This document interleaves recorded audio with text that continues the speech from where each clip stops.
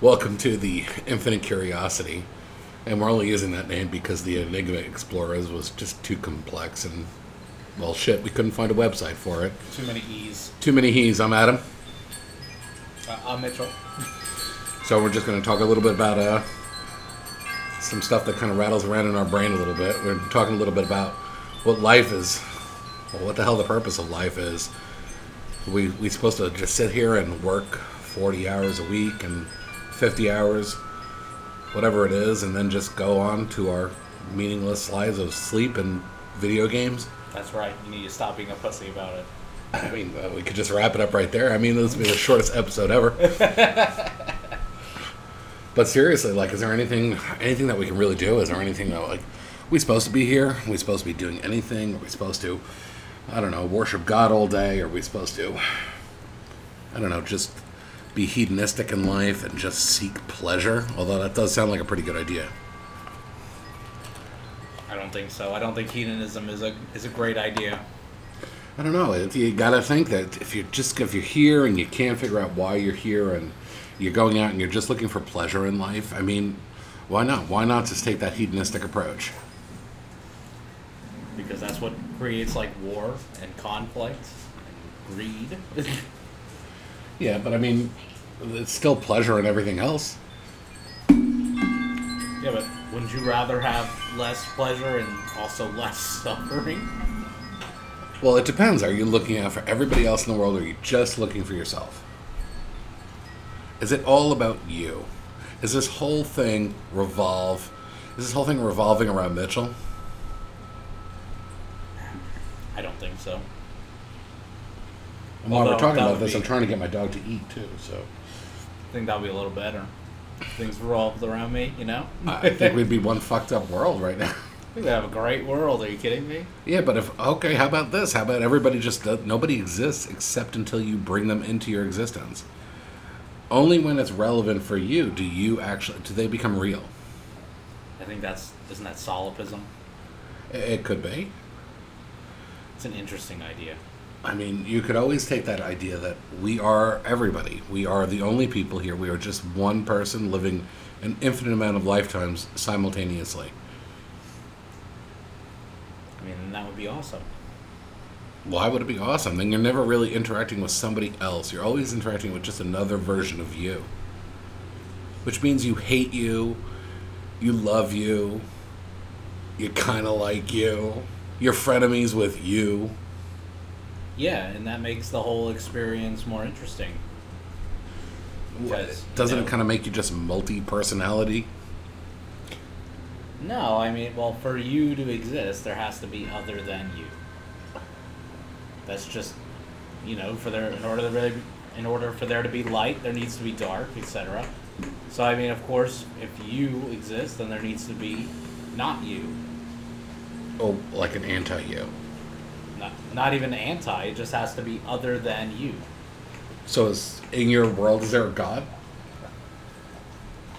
Well, I mean, I don't know. I mean, there's no proof, but I mean, I'd like to think that there's a God that exists. I don't know. I think it's pretty hard not to believe in a God, and I know atheists around the world right now are just screaming because they don't want to believe in a God. They don't want to believe or have to answer to any kind of higher authority. Determinism, right? That your life is planned out, but it doesn't have to be that way with God. You can sit there and, he might have the best possible course for you, but he can't overcome free will. I don't know. I don't think that would be a God if they can't overcome free will. Well, he gave you the choice of free will, so that was something he elected. So it's not something that he chose not to overcome. It's something that he voluntarily gave away. Why can't God exist without free will? Then you're talking about complete determinism, that your life is predetermined. Maybe it is. It's very possible. That means this podcast was already determined. What happens to you today, what happens to you tomorrow, how many times you get laid is predetermined by God. Well, I mean, And if that's really the philosophy, why even bother to try anything? It's going to happen anyhow. well, I mean, what if it's more like your all possible routes you could take on life in life are predetermined, but then your actions determine which route your life follows. So you're talking about a multiverse theory. Well, right. I mean, like I said, in order for you to be, there has to be other than you. So I think, if we're in a universe, assuming this is not all a simulation or that this all even exists. I don't know. Do you like simulation theory? I don't know. I think it has its merits. And I know that there was like some CIA documents leaked that says this is all basically an energy hologram. Yeah, but there was also government documents that were leaked that said that UFOs were coming out. Yeah. There was also this great theory that it came out and it said that everybody since the beginning of time has always thought of control, and even Joe Rogan had talked about this, and we knew that at one point in our life, or all society knew that the only way that we could come together as a civilization was to unite against a dominant force. So back in the 1400s, 1500s, 1600s, right, we were talking about God. So then we created the soul. So now today, right, with more people becoming atheists or leaning more towards a science-based future, now we're talking about UFOs. And coincidentally, now all of a sudden we're talking about more UFO experiences, more people recording and documenting them, and even the ones that happened down in Brazil, where the entire town was swept up with that they caught 2 alien creatures, and they have the UFO right there. It's the Roswell of Brazil. I don't know. I haven't seen any like really convincing evidence that aliens are out there right now. But have you seen any evidence that aliens don't exist? I mean, we look up, you look in the sky, and you see universe after universe. You're only seeing your own Milky Way galaxy. You really can't even see beyond that with the naked eye. But when you spread it out, you look at everything. It's such a vast, enormous space that how could you think that something else wasn't out there? It's just us. We'd be so egotistical to believe that it's only humans in this world. Well, I mean, I think it's important to remember. I mean, Earth was pretty early as far as like developing on time since the Big Bang. That's true, but there's also things that are earlier and things that are far later than us, and we've made that criteria that the only really thing that we need is water and proper heat source. Right, but I'm saying, what if life is just incredibly rare in the universe? That consciousness is this thing that's just not very common. Well, is that something? Well, okay, but are you just saying that because you want to feel more special about your life? No, not at all. I mean, I still think the likelihood that there is an alien civilization out there that's also intelligent is higher than not. But at the same time, I mean, it's entirely possible that we're among the first intelligent civilizations in the universe. It's possible. Then you couldn't explain the idea of UFOs. I can absolutely explain the idea of UFOs. I mean, how many government projects go on constantly that are top secret, that nobody talks about, and then you find out 10, 20, 30 years later about what was going on today? I mean, like, you could look at the Air Force pilot, I believe it was, that caught a, like, tic-tac shaped UFO flying at, like, incredible speeds. You're talking about the one in the Pacific Ocean. I believe so. I mean, that could literally just be a military top secret project. Well, according to that pilot, he was turning around and that UFO was defying everything that we know about gravity and the G-forces of the occupants inside and the rate at which it would turn and maneuver.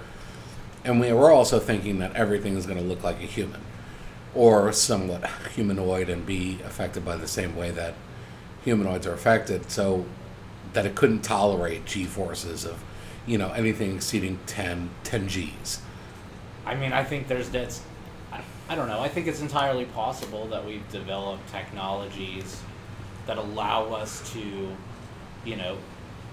shift direction at incredible speeds and tolerate the G-forces.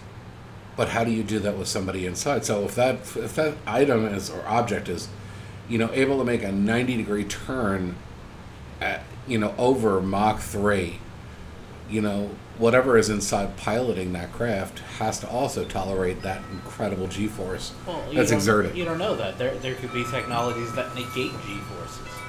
That's true. And I'm saying, you can listen to maybe it's a combination of alien technology and government research, right?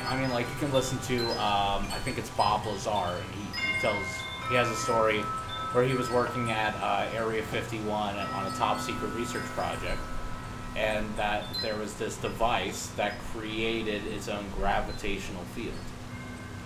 But he was doing that research decades ago. Well, but do you think you'd be able to hide something that big? The government probably could. I don't know. The government hides a lot more than we think right now. Just like I said, and we were talking about this before, but pick up Google, and how come I don't connect to, and you say it's algorithm, but why can't I connect, or why doesn't Google list out, websites with other countries? Why is it predominantly the USA? We could always argue that. You're not in other countries. I understand that, but if we're looking for the most relevant documentation, or the most relevant search. And what's the most relevant to you? Well, wouldn't the most relevant be the most accurate, the more... Well, I'm just asking you, if there's some new document or new policy published in Niger, right? Is that really relevant to you? Versus a change in legislation in the U.S.?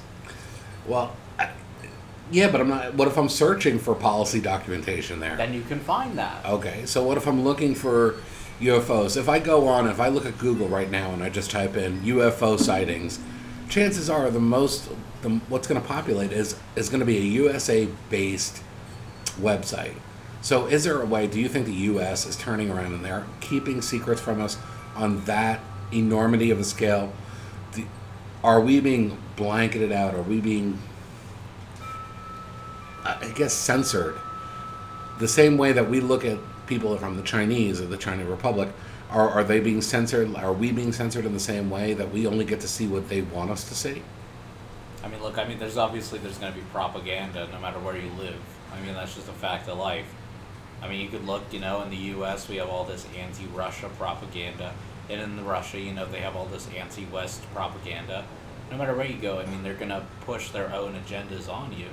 But I'm saying, if the U.S. government stumbled upon some sort of insanely advanced technology, and nobody else knew that it existed, and there was no leaks about it, then of course they can obviously keep that a secret.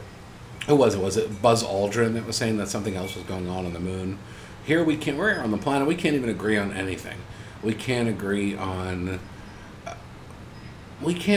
whether or not we went to the moon, right? There's still conspiracy. So I guess, releasing such information to the world would be sucky anyway. But it still doesn't matter. It still comes back to how do you live your life alone. You can live your life and think that there's alien civilizations. Does it change how you live your life? If you found out that God made himself present today and made himself known to you through very blatant signs, okay, like he was standing in front of you, does it change how you live your life? I think for most people that would change their life. Are we assuming just a totally different God than what we currently understand a God to be? Or are we talking Judeo-Christian? Well, if we're just going, let's say, Judeo-Christian, and let's say God made himself appear, and, we can make him look whatever we want, right? It's a podcast, so he's the old guy with the long white beard and whatever, just for the sake of the podcast, and he came down and he said, you know what, guys? Hey, fuckers, I'm real. I'm here right now, okay? Now, the way that you live your life, even if you change after that, right? Are you just doing it out of fear? Are you doing it like, shit, I better stop sleeping with those whores, and I better, start cleaning up my act so I can go to heaven, right? Because, holy crap, if he's real, then chances are heaven's real, hell's real, all of that. I don't know. Is it fear or is it just adoration? I mean, That's a big thing, because if you're not, let's say if you have true faith, and to have true faith is something that's amazing, right? I mean, to believe in something that your senses really, there is no visual proof. There's nothing you could turn around and say to your buddy, hey, Joe, just check it out. I was hanging out with God, and we're kicking back at a beer, and he told me this and that, right? Joe would probably think you're nuts first off. Okay, but even if God had written down a handwritten note to you and says, tell Joe about me too, Joe would still think you're nuts. There's nothing that we could do or say or prove. But even if God made himself visible, I think most people would change their ways or probably adapt more out of fear than admiration. I don't think so. I mean, I don't know. It's very possible. But let's think about, okay, let's take that question, God real? Is God real? Let's say God is real. If God, like the Bible says, he knitted you within your mother's womb, right? So he knew you. He created you. You were everything to him, right? And that's such a great idea, right? You were built with purpose. You were built for a reason, that no matter what in this world, somebody's always going to love you, someone's going to be there for you, they're going to take care of you. But at the same time, doesn't that make God already know your flaws? He made your flaws in you. So he already knows whether you're going to be just like this sarcastic asshole. I don't know. I think if you subscribe to the idea of a God that's already very involved in his creation, then God would set you up with trials and tribulations and things to overcome. Why? Well, why do you assume that? Why wouldn't he? I mean, if we're going to continue talking about like Judeo-Christian God, then of course, this life is pretty much a test. I mean, it's a test to worship God and do what you should do as a good human being. And then what? And then you go to heaven. For what? Eternity? Who the fuck knows? I mean, think about it. I mean, at best, humans have a 80 to 90 year lifespan at this time on the planet. And then you just die, and that's the big. You get a 100-year test, and then for eternity, you get taken care of, and you live the life of what we perceive as heaven, right? I mean, soul is not a term that we find in the Bible. It's something that humans created, right? The Bible, if you actually can take that for any relevance. And the only reason that I put down the Bible is because man has messed with it, right? Synchronous Gospels were created hundreds of years after Jesus Christ walked the planet, or they were finished, they were altered, they were modified. There's so many non-canonical books in the Scripture that aren't, obviously, because they're non-canonical, part of the Bible, but yet they were still written at the same time frame that teach completely different lessons. Okay, but yeah, so if you have those objections with the Bible, then that would just make you non-Christian.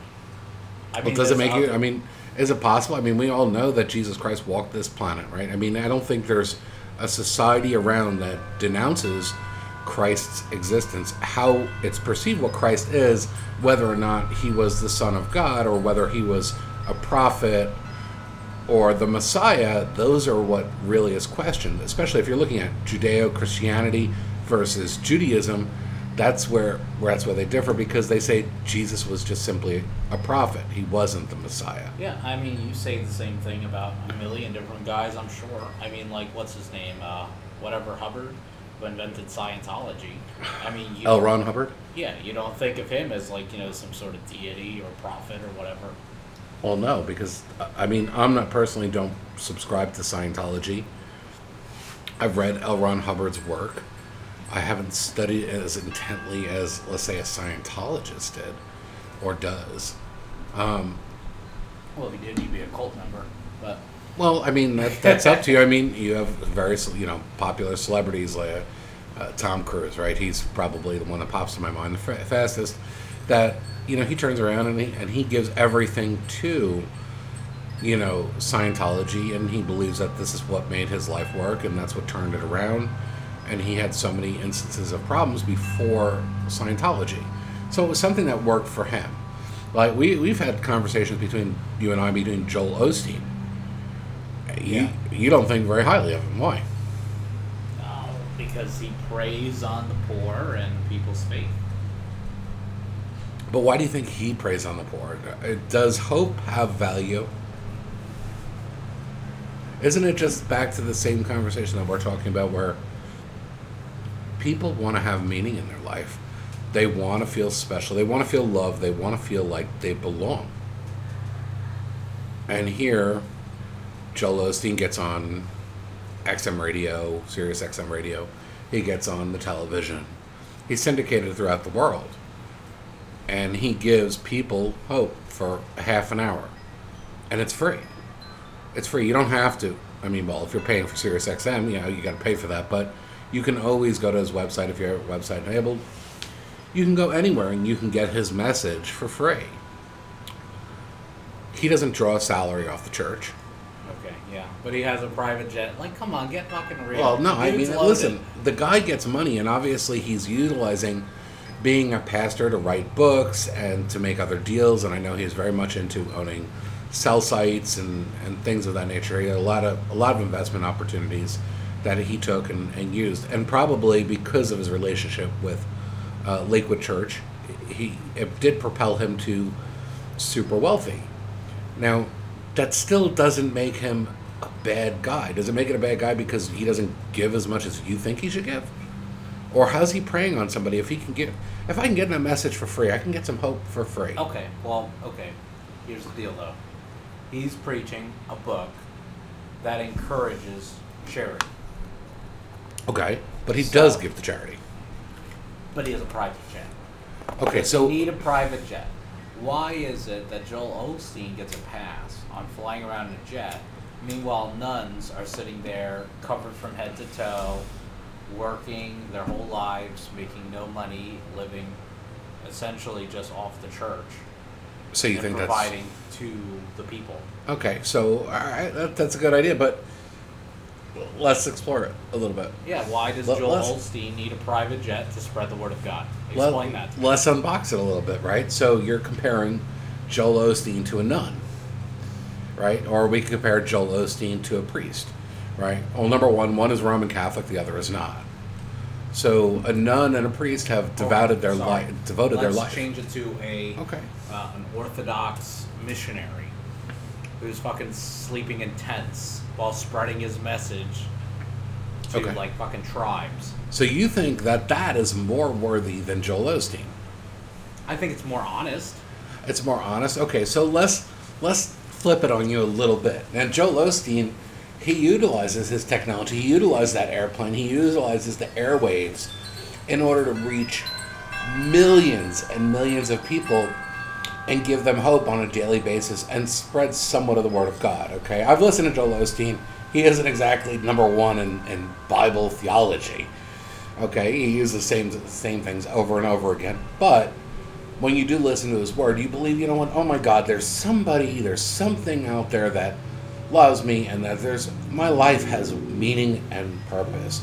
Now, that missionary that you're talking about, who he went away and he's sitting there and he's trying to help the poor and he's creating clean water and toiletry for people, not toiletries, I'm sorry, but sanitary conditions.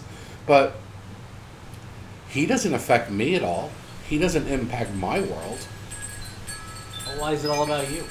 Well, it's not about me, but you're saying that the worth of religion has to be done at a meager level. Where did you learn that? Who told you? Who said it's meager? Why is it meager? Well, you just said Joel Osteen gets a plane. He gets a free pass, right? But a nun doesn't they don't get a jet. The missionary doesn't get a jet. They have both meager or what you consider meager existences. But even if you take into account that Joel Osteen helps people on a large scale, why does Joel Osteen need jet? Why does he need all these luxuries? Why does he need to have a $10,000 suit on when he shares his message? Does it matter? Because he looks better in it. Why does it matter?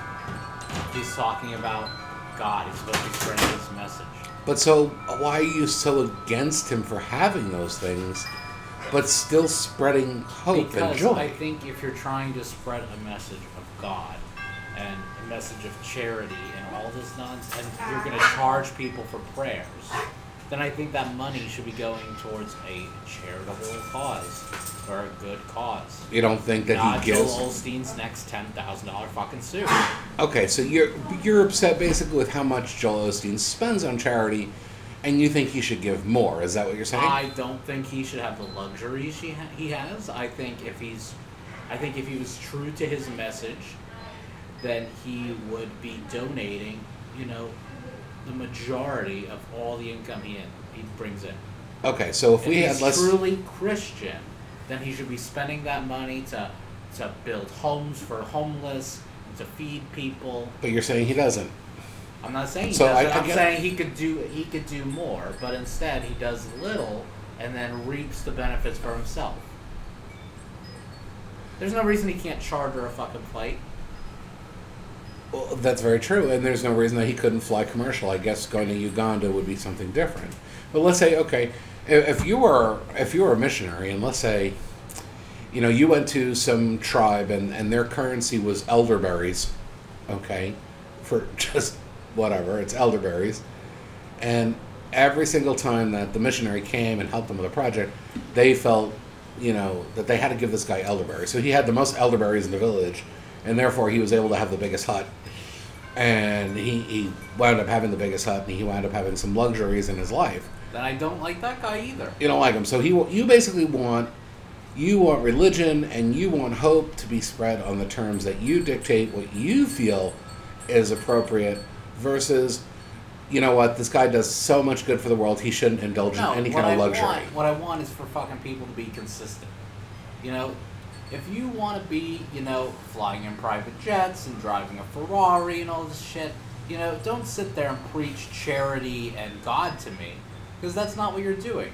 But how many times have you actually listened to Joel Osteen? I've listened to him. Okay, so what does he preach about? He doesn't, you know what, we went to a Lutheran church at one point, and almost, the entire hour was the pastor up there screaming about charity and giving. Okay, I don't feel like I got closer to any kind of spiritual sense at that point. All I kept feeling was, this guy really needs my money. Is he more holy? I didn't say that. But I think this is where we come down in society and people's lives, where I think it pisses them off that somebody who can do good also has a private jet or has a mansion or has this or that, because they feel like they're being preyed upon. But even though, let's say you could take anybody, the richest people in the world, and you could see how much money they give to charity, but for some people it's just not enough. It's never enough because it doesn't meet, because they're not living your life. If they were living your life and they were living in an apartment, they were driving a used car, if they were doing whatever that was, then they would be acceptable. I think you're trying to twist my words here, because this is not true. Because for instance, you could look at someone like let's just take Elon Musk. All right, Okay? Elon Musk. He's doing plenty of things that he feels are to better the world, and he's making a lot of money doing it. I have no problem with Elon Musk making a lot of money, because he's not sitting there and making that money by talking to people who are clearly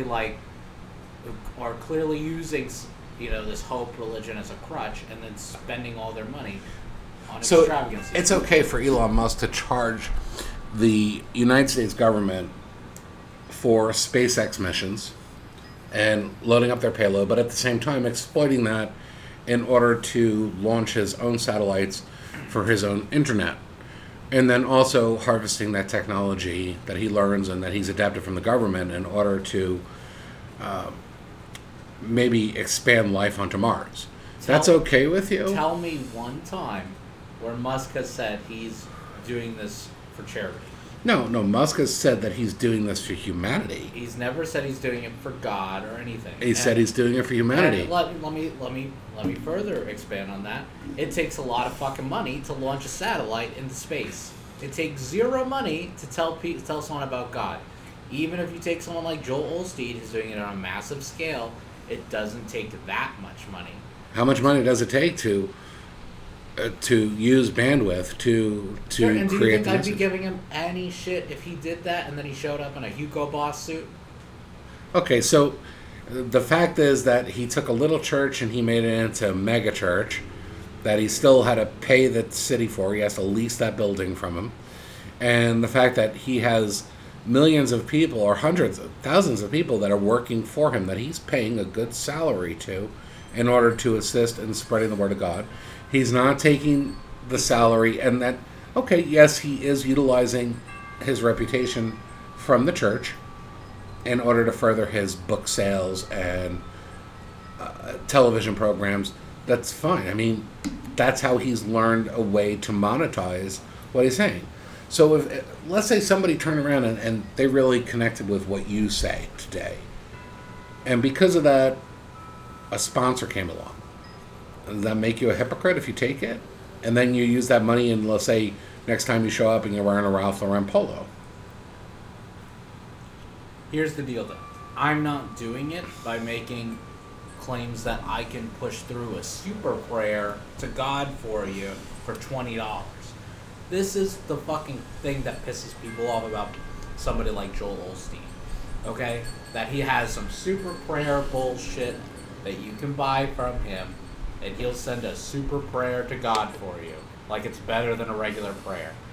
And obviously these people are in a vulnerable time in their lives if they're fucking spending $20 on a prayer. Okay.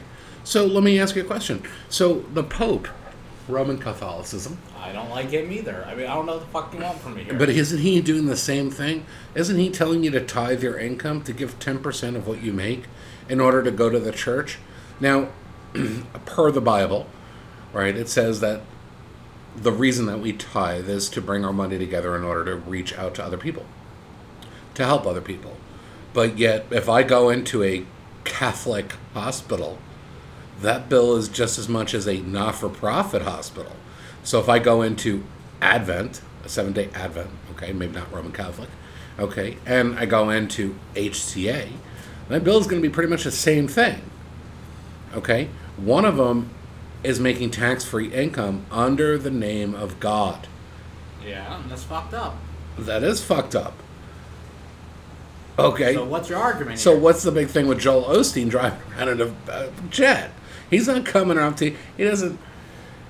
He's not saying it in his messages and those half an hour sermons. He makes his money preying on the weak and vulnerable. And you don't think the Pope does?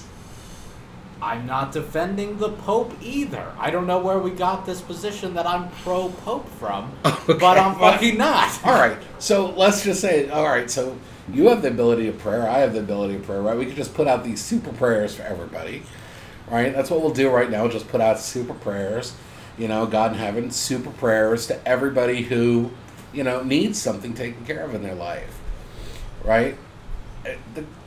It still backs down to the same question, like why we do all of this, or what's the whole purpose here, right? So, is Joel Osteen hedonistic because he's self-serving, he's pleasure principle, and that his product is just merely humans? I mean, what's the difference then? I mean, at that point, you could really push the boundaries on this, and you can say Joel Osteen is a human trafficker. Except he is a human soul trafficker. Look, I'm not going to call him a human trafficker, okay? I'm just saying, I mean, conceptually we could say that same thing. Please don't sue us, Joel Osteen. But, I'm not saying that. It's just a concept. Look, I just think it's wrong to, use religion of all things to make your money. All right, so what do you want to make your money on? Make your money on goods and services. No. What are you trying to make your money on? Writing. Writing. Okay, so you want to be creative and you want to push a product to sell somebody, right? Sure. Okay. So anybody who reads your books, at that point, if they're not happy, you give them their money back. No, they bought the book. But they're not happy. I didn't say I offered a fucking 30-day refund. But I'm right? sure on the back cover of the dust jacket, right, or the electronic version of the manuscript, right, whatever it is, right, you're going to turn around and be like, this is like a mind-blowing book, you know? Oh my God, you're just going to be, this is super, this is phenomenal. You write about sci-fi fantasy, correct? Yeah. Okay, so what if it's not? What if it's not everything I thought it should be? Well, then Give I your money guess, back? you know, you read a shitty story. Okay. I mean, but that's totally different. I mean, obviously reading is something, or taste is something subjective. All right, You so know, should for we, instance, I didn't like the Avatar movie. I wouldn't spend money to go see it. Plenty of people saw it and loved it. I saw it later on. I thought it was one of the worst movies I'd ever seen. I honestly, I mean, told everybody Avatar 2 would suck. Nobody listened to me. Everyone spent money again, and everyone said, "Oh, it's fucking shitty." that's good. We should actually use this as a promo because the Avatar movie is out everywhere right now. And, you know, I like the Avatar movie, the original one, the first one, like which happens with so many sequels. You know, and it was okay. It was a pretty cool idea and, you know, kind of follows through with what humans, I think, would do. We'd go find something precious on another planet and then rape the crap out of it. You know, and steal from the indigenous people, right? We could see that we did that here with the American Indians and all over the world. We did the same thing. Okay, Avatar 2, the Way of the Water.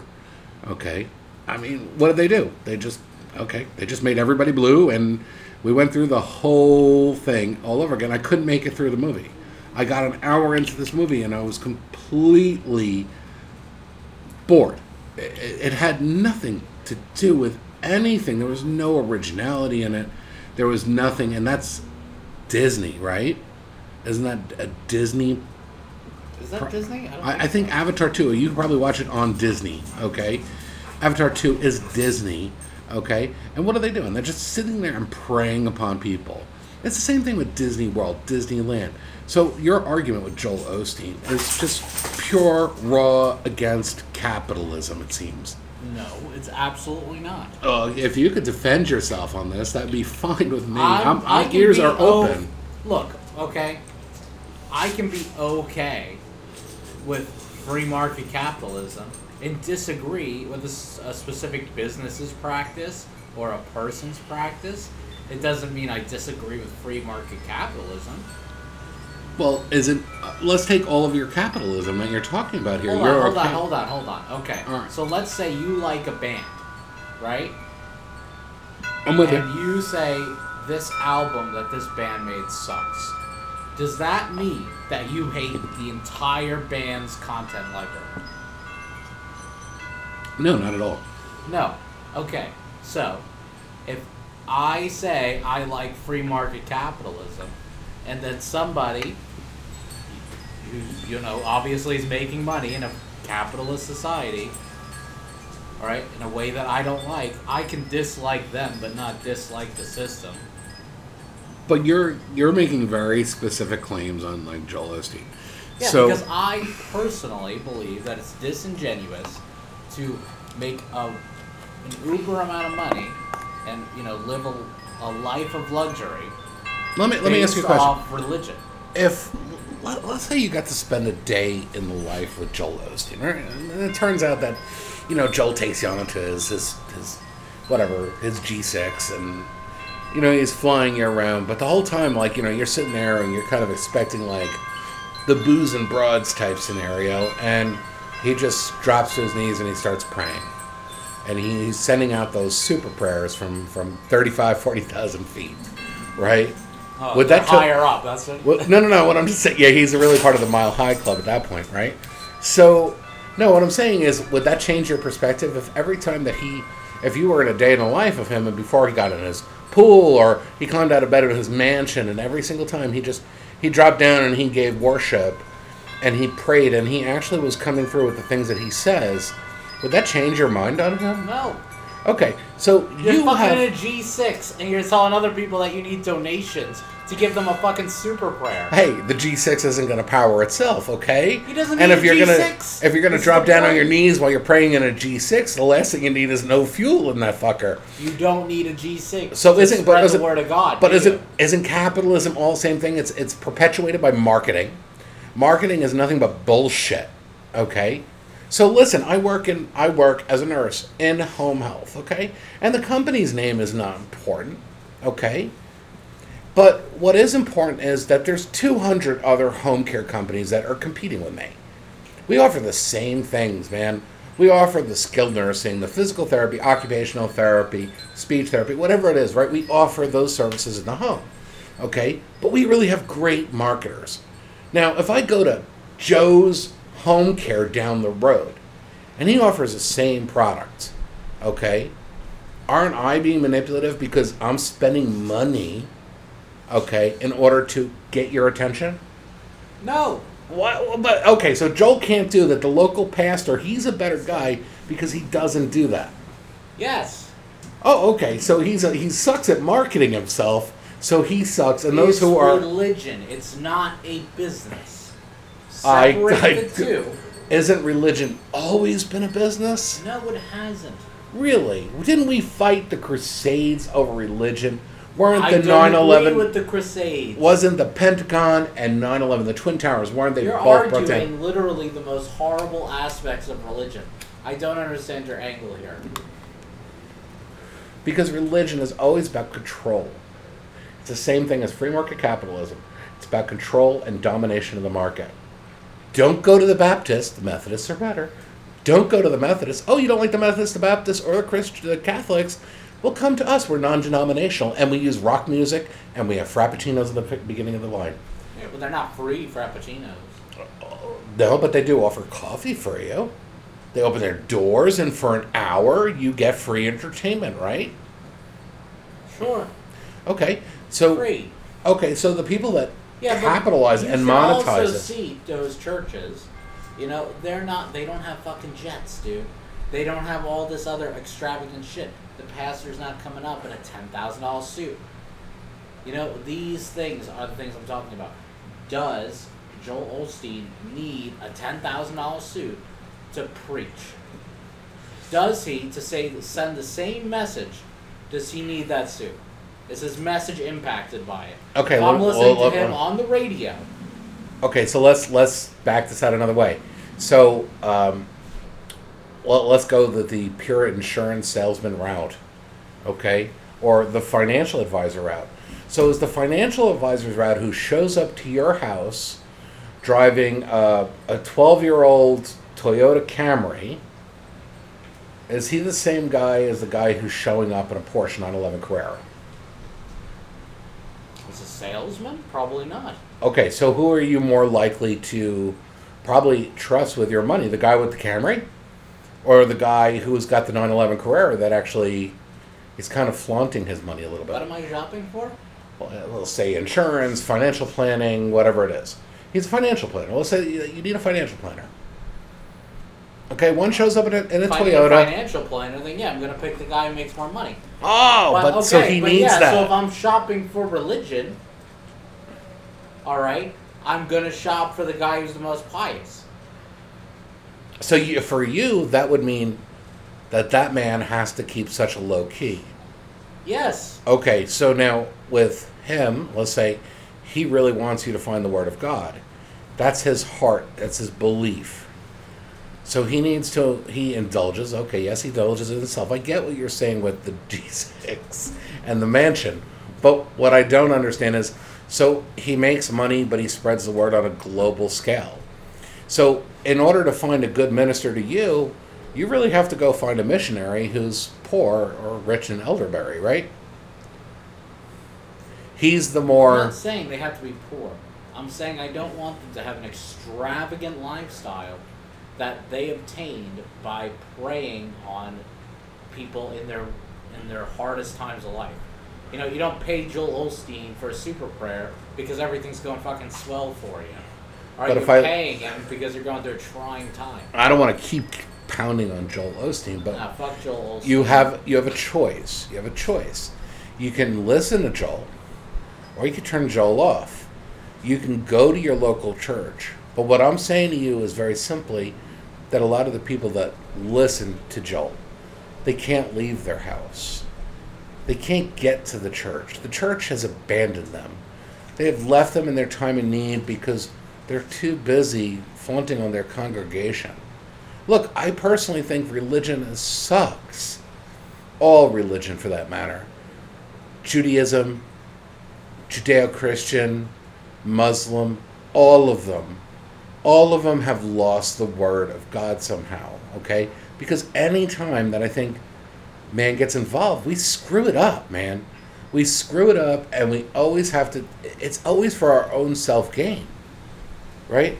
Which breaks down to the whole original concept. The reason we're here is, right, is people are out for themselves. This is the one thing I tell people all the time. I feel that no matter who you meet in this world, they're always out for something at one point or another from you. I think the society in general is hedonistic. It's self-serving. It's pleasure principle only. You could go with stoicism if you want to. Build your own, create your own rights and wrongs, your morality, whatever it's going to be. But isn't that the end? I mean, all we're doing right now is just we work for ourselves. We do for ourselves. You can't. And tell me, do you get out of work? You work a 40-hour week? Yeah. Okay, so you get out of work and you go down and you help the kids at the shelter, right? You didn't say I did. Okay, but why not? Why the fuck would I want to do that? Okay, so what do you do? What do you do? You get out of work, 5 o'clock. I do things out of self-interest. Out of self-interest, okay, so it's pleasure principle, correct? Sure, I don't think it's not all immediate pleasure, but yeah, I guess in essence. What do you mean it's not immediate pleasure? Why would you do it unless it's immediate pleasure? Immediate gratification, isn't that what this whole because world... Because there's something called delayed gratification. Oh, you're going to go the Matthew McConaughey route, the mailbox money, the residual, the return on investment, the ROI, right? What you work on today pays dividends in the future. Yeah. Okay, so let's say Friday you got out of work, 5 o'clock, steam whistle blew. Okay, you left your quarry, whatever you did. Okay, I don't know why all of a sudden you're working like Fred Flintstone and you're in a quarry, but whatever. In better shape. You probably would be, right? Me too. Both of us. And you got out of work, and what did you do Friday? Fuck if I remember. I was just glad to be out of work on Friday. Shit. Well, I agree. Fridays are kind of rough. But what did you do? Did you go do charity? Did you help anybody else? No. Okay, so everything that you did on Friday night, was it really for you? I guess, yeah. Okay, so whether it was immediate gratification, or what would be something that you did on Friday night that was long-term or delayed gratification? I don't know, writing, making designs, things like that. Okay. So you believe those things will pay off dividends in the future? Yeah. All right. So anywhere in your life, is charity a part of it? No. Okay. So your work in nature, I mean, is it to make lives better for people? No. No. So it's just, really, you're only working to pay your own way so you can pleasure yourself. That sounds dirty. That's naughty. You're pleasuring yourself. But yeah, but I don't claim. Hey, look, the spit screen works. There you go. Just want to let you know. Like I said, I'm not, but I'm also not working as a pastor collecting people's money for something that I cannot do. So it's based on what you're thinking is each individual. So if society was really pressured you into committing 10% of your free time a week into doing something charitable, or you would be ostracized publicly somehow, whether it be online or, they texted you or whatever it was, your phone, you just turn off your do not disturb. But would you do it then? Well, yeah, if I was raised to be charitable, and all society was charitable, then yeah, probably. Okay, so the only fucking person who doesn't help out at the soup kitchen? Probably not. But so I think we're both agreeing that, and maybe through different means, that the purpose, or we've restructured our purpose in life to be self-serving. 100%. We don't have plans to have is there a purpose in your life? If I just asked you straight out, Mitchell, why are you here? Why are you on this planet? Do you have a purpose for existing? Could you answer that question? Yeah, purpose is to find out. It's to find out. Okay. So, and how do you do that? Do you explore it somehow? Living life. But are you living life? If you're, let's say you worked remote, and you punched out a 5, and you turned around and maybe you went straight into your art or your writing, or let's say video games, right? It seems to be popular. So, if you did that, how are you living life? Are you living life, or are you engaged really in living, or are you just passing time until we die? Isn't that what living is? Passing time until you die? I don't know. I mean, no, like, you're born and then you die, and then what's in between is life. How you spend that time is your prerogative. Well, okay, so... Would you say Picasso didn't live a life because he spent all of his time doing paintings? Those same paintings, years later, still make an impact on people's lives. Do they make an impact? I mean, Picasso doesn't make an impact on my life. Maybe I'm not yours, maybe somebody else. It's maybe possible. there's some guy who's gonna cure cancer one day. Maybe he saw a Pablo Picasso painting, and that's what his inspiration was. Maybe he drew something, he pulled something from that. So you're pulling on the butterfly effect. Yeah, I mean, everything creates ripples. Okay. So, you think that life is just your journey, right? We're going to go back to Tom Cochrane days. Life is a highway. Miley Cyrus, for those born in like 2000, right? It's the mountain, it's the climb, right? So, yours is all about our Aerosmith days, right? Life is, it's not about the destination. It's about the ride. I don't think that. I think that you go through the journey and you better yourself and you become more defined as a person. And I think that the end goal of life is to be the best version of yourself that you can muster. Just as long as you don't have a G6 and pray to God. I didn't say that. I just said I disagree with somebody owning a G6 that they made the means for through religion. I think that's disingenuous. I think it's wrong. All right. So, all right, you're still. I guess we still come back to hedonistic, right? But what if your purpose in life is to help somebody? Let's go along the lines with. You have a soul, and each lifetime, let's put forth the concept of reincarnation. And each time our soul, let's call it a soul for lack of a better word, what if our soul, every time we come back, is here to learn something new? Do you think that you're accomplishing your goal by staying home, by self-indulgence? And do you think like the world has become more self-indulgent as generations have come and gone? It seems to me that today's world seems to be very self-indulgent, very set in their privilege, instead of trying to reach back out and help other people. Oh, sure, we scream about it. We scream about equal rights at every chance we get. But what do people actually do in order to make equal rights? What do people do to make somebody else's life better? I mean, are we doing that? Do we do that? Is there a point in doing that? Is any of the shit, let's go with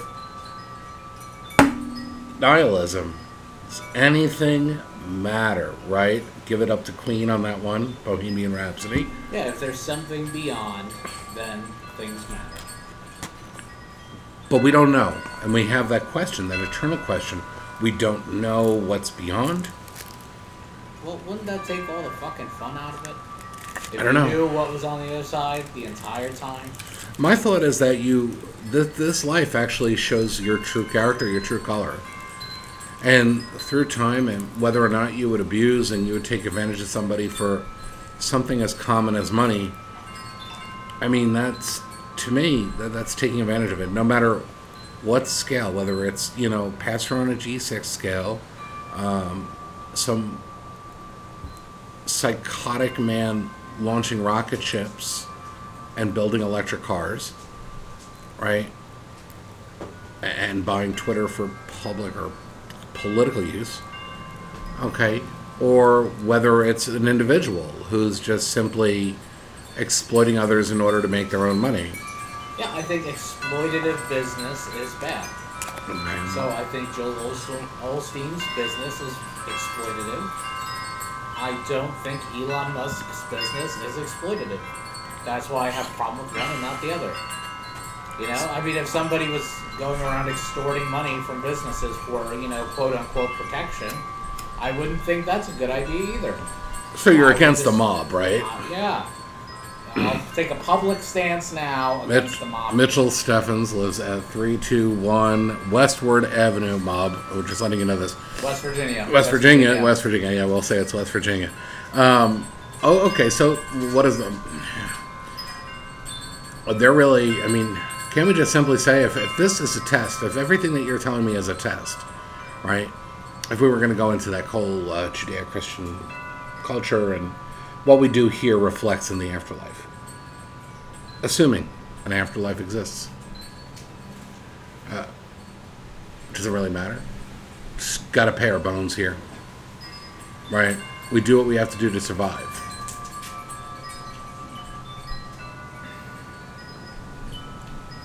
I mean, yeah.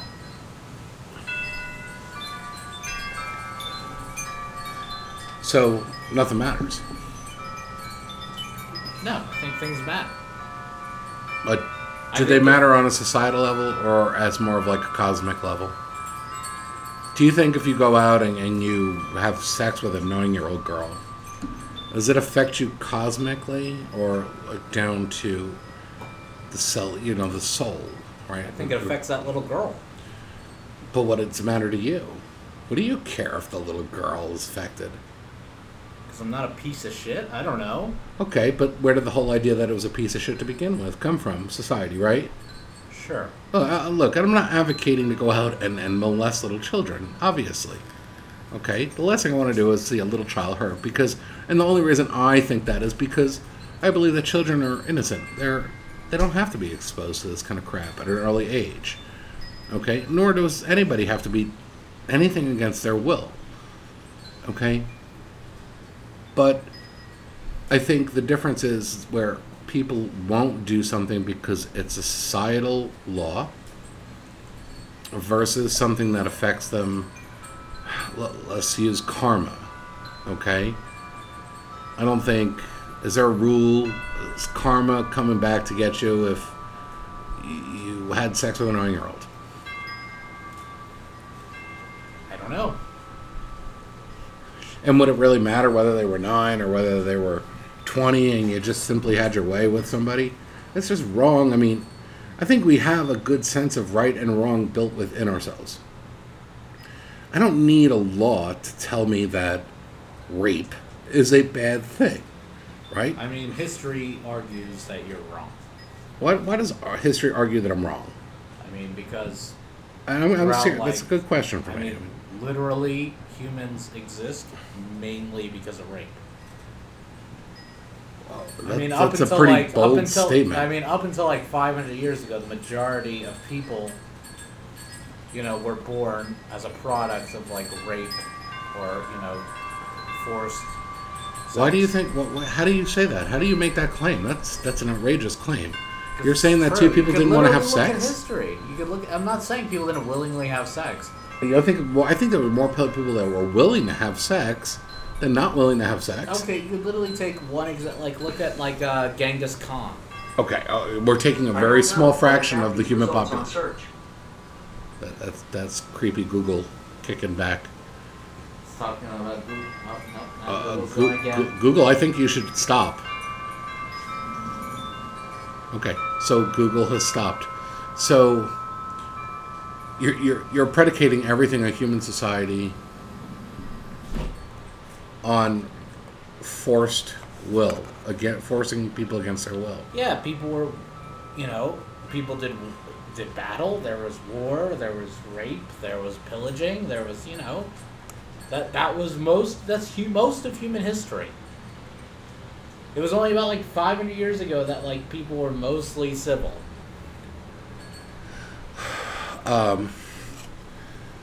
Civil. It's a good thing to just kind of branch out on, because we're sitting here, we're talking about meaning of life and civil. What makes something civil? Well, morally okay. Things function semi-smoothly. People are composed, conductive. So you believe we live in a civil society? It's more civil than 1,000 years ago. Why? Why do you? And maybe I'm just playing devil's advocate. Maybe I'm just being a real prick. Okay, but 1,000 years ago versus today, what's the difference? Is it just the means of cruelty that has changed? Means of cruelty. There's less crime overall. You think there's less crime overall today? There is. Oh, maybe because you didn't have to pick up a 50-pound sword in order to decapitate somebody. No. If you look at like pure numbers, and you account for population size, we're in the safest time there's ever been. Dude, they took Jesus and they stoned him. They spit on him. They scratched him. They beat him. They whipped him. Okay, so when the fuck is the last time you were walking down the street and somebody was getting stoned to death? I don't know, but today's society, how many times you hear on the radio or on the television that, there was a school shooting, or the inner city of Chicago has murder and rape and everything else that's going on. Where have we become more civil as a society? Or are we just playing pretend? No, you're taking one like tiny area and then I'm you're not taking basing one. all of reality. I'm just using it as an instance of something that goes on. Chicago isn't unique. I can go to Longwood, California and face the same problems. I can go to Miami, Florida and face the same kinds of problems. I can go to most metro areas and face the same kind of problems. And then if I go out into the country, I could face the same kind of problems. Yeah, and what I'm saying is that, if you went to ancient Rome, you'd have more problems, if you accounted for population size. Let me tell you, one of the people that I work with, and names, like I said, names are not important on this, but came home and found her sheep and her goat shot, dead.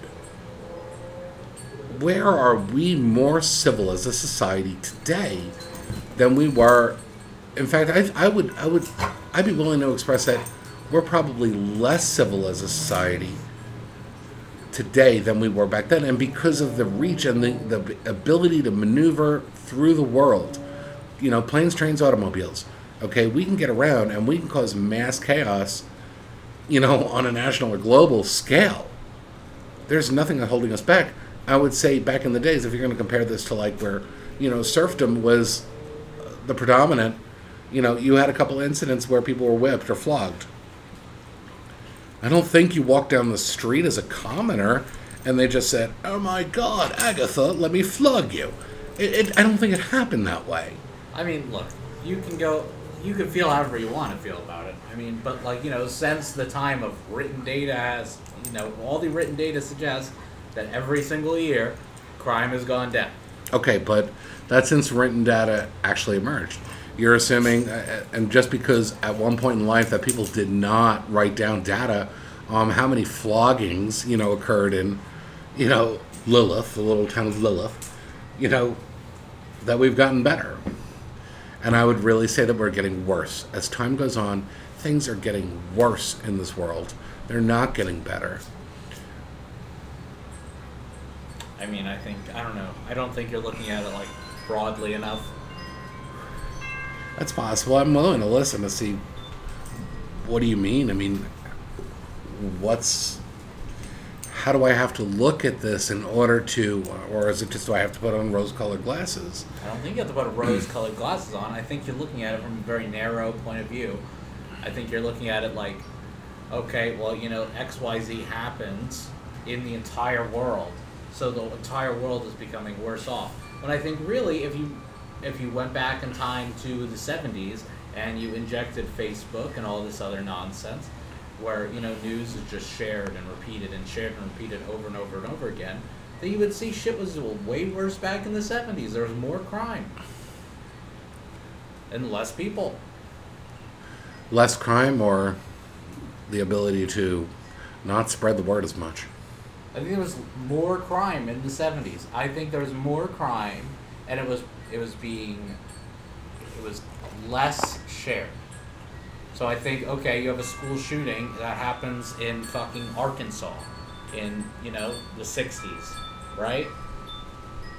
Is that going to be replayed and repeated, and every newscaster in fucking the U.S. is going to report on it like they are today? No, it's probably going to be just to the state of Arkansas. Maybe the other surrounding states would hear about it. But you sitting in, where you are, would never fucking hear about it.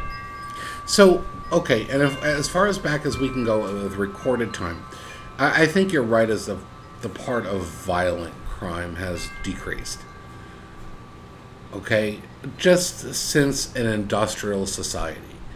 And I think you have to make that distinction between an industrial nation, versus third world country. There definitely is a big difference, because if I go to very poor sections, throughout the world, it doesn't have to be Africa or South America, but just, poverty-stricken nations. Do you think crime increases based on poverty levels?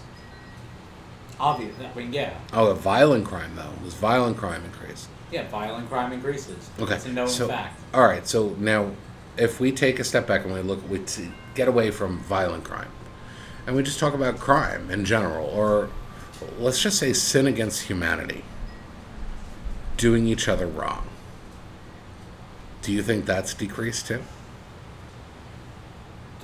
That depends. I mean, if you're looking at it purely from a legal standpoint, then yeah, it's decreased. Well, you're talking about, where one thing is violent crime, and the other is crime against humanity. George, maybe I'm not phrasing that correctly, but how we treat each other. Do you think there's more sense of society in today's world versus in the years before us? Meaning, not so much, let's not focus on battery and homicide and rape, murder. Let's think about it, how we treat each other. Do people treat each other better today than they did 200 years ago? No. 500 years ago? No. 1,000 years ago? No. But I don't know what that has to do with civility. Civility? Because what you're saying is that crime has dropped. Well, and I'm going to agree with you, because I can only go based on history, right? There's obviously the United States has kept significant records of violent crimes in the accounts, and they weigh them year to year. And it goes without saying that violent crime has gone down tremendously. Now, I'm just saying that we're shifting. I think a lot of humans are suck, okay? They're out for themselves. Society comes up with new rules, new methods to isolate individuals, to boost their own egos, to make themselves feel special and unique, and give themselves a purpose in life, where you're focusing on just how many people died, right? So how many times, even let's just say, go back to your childhood, were there times where people just made you feel bad? Yeah, but I mean, I think that's always existed. Okay, so do you think people are inherently good or inherently bad? Are we inherently self-serving, being so preoccupied with our own selves that we care less about our neighbors? And is that a growing trend? Well, I think it's pretty average. I mean, I'm sure it's pretty much the average to be self-serving. I mean, if you took a person from birth and put them on a fucking island with 5 other people, I think they'd probably band together out of self-interest and form a community. kind of like a Lord of the Flies situation. I mean, I'm not even talking about Lord of the Flies. I'm just saying, Well, I mean, as a typical thought experiment. I mean, if you, let's say you were taken from birth, or let's just say you were fucking, I don't know, 18 years old, some arbitrary age. All right, and you and 4 other people were just dropped on an island, all together. Those are the only people that you're ever going to see. You're probably going to form a community with those people. Just for survival. Just for survival. It's a self-serving interest. Right, but I think that because that need to band together with other people to survive is going away, I think there's less sense of community for people. And here I'm saying that I don't think it's a sense like that. I think it's just people doing what people do. I think that people are they really are. They're self-absorbed. And I'm not saying that I'm all out for everybody else in this world. I am actually one of those, or what it seems like, maybe I'm wrong, but it seems like I do care about helping other people. But that too is self-satisfaction, isn't it? Because if I get a good sensation for it, are you doing it for the good sensation? Or am I doing it for people, right? I mean, there's this little conundrum there where you have to, what are you really doing it for? Are you doing it to help somebody, or doing it for that feeling that you get afterwards? I don't know. I'm of the mindset that if you do good when nobody's watching, you're probably a good person. If you only do good when there's people around, then you're probably a shit person.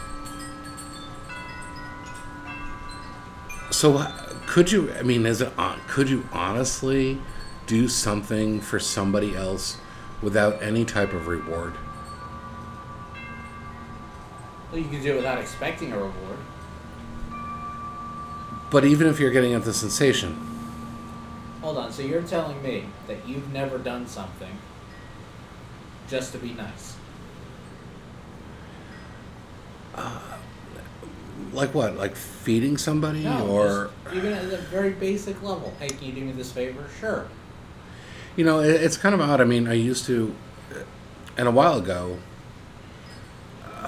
I used to drive home from my office, which was, I would say, a good hour away. And every time I would reach this specific corner, I had a homeless gentleman. And for whatever reason, I just had this very strong sensation. It was almost like a voice in my head that was saying, go help him. And every time I ignored that voice, it got stronger. It was predominant. It didn't happen to every homeless person that I ever seen. I mean, but I did. I turned around and I went to Walmart and I picked up some stuff and, picked up a backpack and food and some T-shirts and clothing. And he had a little dog with him, so I got him some dog food and a little bowl and a little water that he could take with him. And, sure enough, I couldn't find that man when I went to go see him the next time. And it drove me nuts. And I said, well, if this is like some message, tell me to do something, trying to be nice and trying to be helpful, why the hell is the guy not here, right?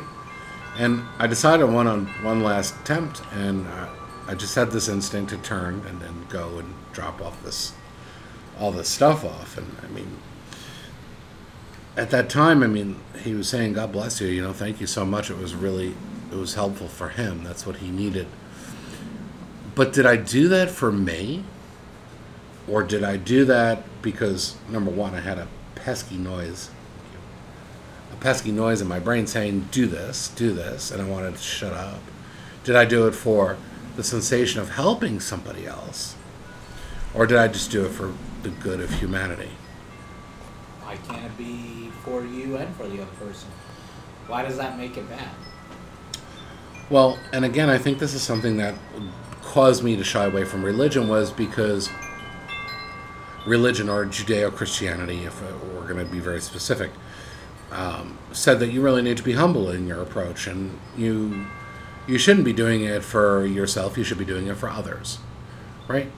So doing something nice and then feeling good about it, if you're going to go with the typical Judeo-Christian, whether it's Baptist or Methodist or whatever it is, has kind of instructed you that you really should feel kind of bad or guilty about this if you derive any pleasure from it. It's kind of messed up. I don't think that's true at all. Meanwhile, but that's something that makes me feel good. I don't know how many other people feel good about doing those things. Pretty sure it's pretty natural to feel good for doing something good. So, why is that? Why don't we really promote that in society? Why is this such? Why does this have to be such a forced issue? Why does the government need to tax us and to assemble and create programs like Medicaid or welfare or Section 8s or things like that, where why don't people do this on their own? And that's exactly my whole point in this conversation, is that I think we're a bunch of selfish people. I don't think that, not everybody is selfish, and I think we all have a degree to what we are selfish. I think you need that, right? You need to, or that's what they tell me, is that you need to place priority on yourself, right? It's the old adage, put on your oxygen mask first, right? Because you can't help anybody else if you're passed out. So, why does it feel, or at least to me, that I am one of the numbers that is shrinking, where others who are self-satisfying, those people seem to be growing, that trend goes up over time. And I think, like I said, you're looking at criminal history or violent crime, where I'm looking at people just torturing each other in other ways. Because people are animals. I mean, you look at a tiger, all right? When a tiger goes and hunts its prey and kills it, all right, is the tiger wrong, or is the tiger just being a tiger? Well, So I think a tiger is completely different, right? Is it? Is it really? Well, I mean, I think we know. You are a person. You're a human being, a Homo sapien. Okay? Who's to say that you are so much better than a regular animal? You know, obviously, every other animal behaves in a certain way, and we can kind of research and study and observe it. So why is it that you feel human beings cannot be researched, observed, and understood? We obviously have tendencies as human beings to do certain things a certain way, because that's just in our nature. Because I think that through our studies and looking at the human condition, I think we've learned that human beings really aren't born with too many instinctual behavior. We have certain things. A baby will certainly try to latch onto a nipple, but we don't have any sense of survival. We're very contingent on survival from our parents. In fact, more so than most other creatures. Doesn't a baby monkey do too? Of course. Okay, but we have no instinct. We have no instinctual drive. You do have instinct. What instinct do I have? You have instinct to eat, right? You have an instinct to eat. Like I said, a baby will latch onto the mother's nipple. Okay, right. You have an instinct to explore things. People always have. Do you think that's an instinct, or do you think that's something that's learned? No, I think that's an instinct. Otherwise, how would have we explored the entire Earth? We didn't learn to build a boat and go sail to the other side of the ocean. We explored. We wanted to. We did it because we wanted to try it. Do you think that's the case, or I mean, I think it's the if case. we're looking for, we could talk about Magellan, we could talk about Columbus, and we could talk about most people who were, I guess, put forth in our history books as these explorers, and then we can look at their real lives, and we could see Magellan was obviously looking for something else. He was obviously looking for riches. Columbus was simply looking for a shorter trade route. But he was searching, right? He was looking. He was exploring. He but, was searching. But he was discovering. But was he doing it for a natural, instinctual curiosity, or was he doing it to service himself? He was looking for the shorter, faster trade route. So if he had a faster, shorter trade route, he could turn around and he could push his spices and gems or whatever he was, doing in marketing. He could push them faster and he could make more money. Ironically, Columbus died very poor. Why is it bad when an instinct is learned? Because that's when it's not an instinct anymore. But that's not true. It's learned behavior. That's not true. That is not true. I let me put it this way, okay? Let's say that you're a sprinter, okay? You're a 100-yard sprinter, and every time you run a 100-yard sprint at yard 50, you start getting knee pain if you keep going the same pace. Or a bad example. Let's take a horse, okay? A horse is running and slips on a mud pile, okay? Out in one particular spot. Even if that mud pile is no longer there, the horse, having learned that that horse fell in that particular spot, will slow down next time they run at that spot. Okay, but that's not instinct. Yes, it is, though. We're talking about born instinct. Born instinct. A cat who is born has an instinct to be a predator. Every animal that exists on the planet is instinctively self-serving. But I think where you're mixing this, or as far as I look at this, you're mixing this up is because if I'm a sea turtle and I hatch, my instinctual behavior is to go towards the water. It doesn't need to be taught. It doesn't need to experience something in order to make it do that. That is a born instinct. Everything else that we do in order to better our lives, even that horse slipping in the mud, it's learned behavior. So if we were to take a human child, and teach it nothing, right, we would just say that's an act of cruelty. Because a baby by itself is not going to... A baby can't crawl. Okay, but instead of doing that, you're taking a baby, which is obviously, it cannot, self-sustain. If you take a 1-year-old and you put him in the forest, they're going to fucking die. Okay, so again, no instinct and no significant resource in order to do that. All right, let's try this. Think of a fully grown person, okay? Erase their memories, and then drop them into the fucking forest. You're telling me that person's going to have no instinct on what to do? Yeah, but I still believe that it's still going to be a learned instinct. Is it? I'm saying you just wiped all their memories. Everything they've learned from society, gone. Obviously not possible or recreatable, but fucking, it's a thought experiment. Drop them in the forest. All right? They know they're going to need food. They know they need water. Okay? Take 2 of them and drop them together. All right? I'm Joe and that's fucking, I don't know, John. So you think both of them would just be, you think they would die? No. I'm saying the opposite. They'd survive. They have instincts. Human beings have instincts. Alright? I think they'd both be self-serving, and I think since their instinct is to be self-serving, I think they'd naturally know that their best odds are together than apart. Well, I think you can go back, and I think it's just a normal... I think people crave each other. People crave...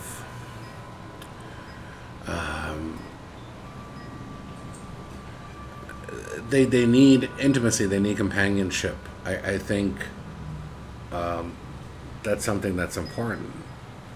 I mean, I don't know if that's instinctual or learned behavior. I believe it would be more of an instinct that we need to be and surround ourselves with other people.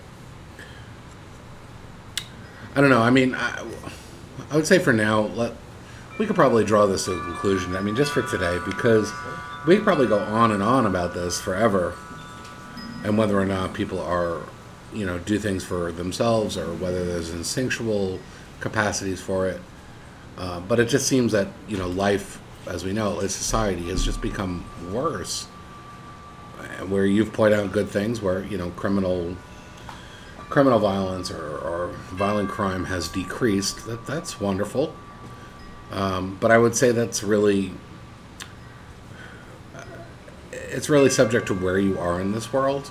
And we have a very good privilege of being in a very developed nation. We're not in Nigeria. We're not fighting for survival. We're not, looking for food. We're not, we don't have that. Maybe the only thing that's truly instinctual about us is our emotions and our aptitude to go and find things and to do it at someone else's free will. To violate somebody else in order to get what we want. I don't know. I just disagree.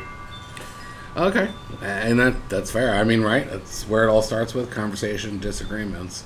So for today, I'm going to say goodbye. I'm Adam again. All right, this is Mitchell. And hopefully you like and subscribe to this, and we'll talk to you guys real soon. Thanks.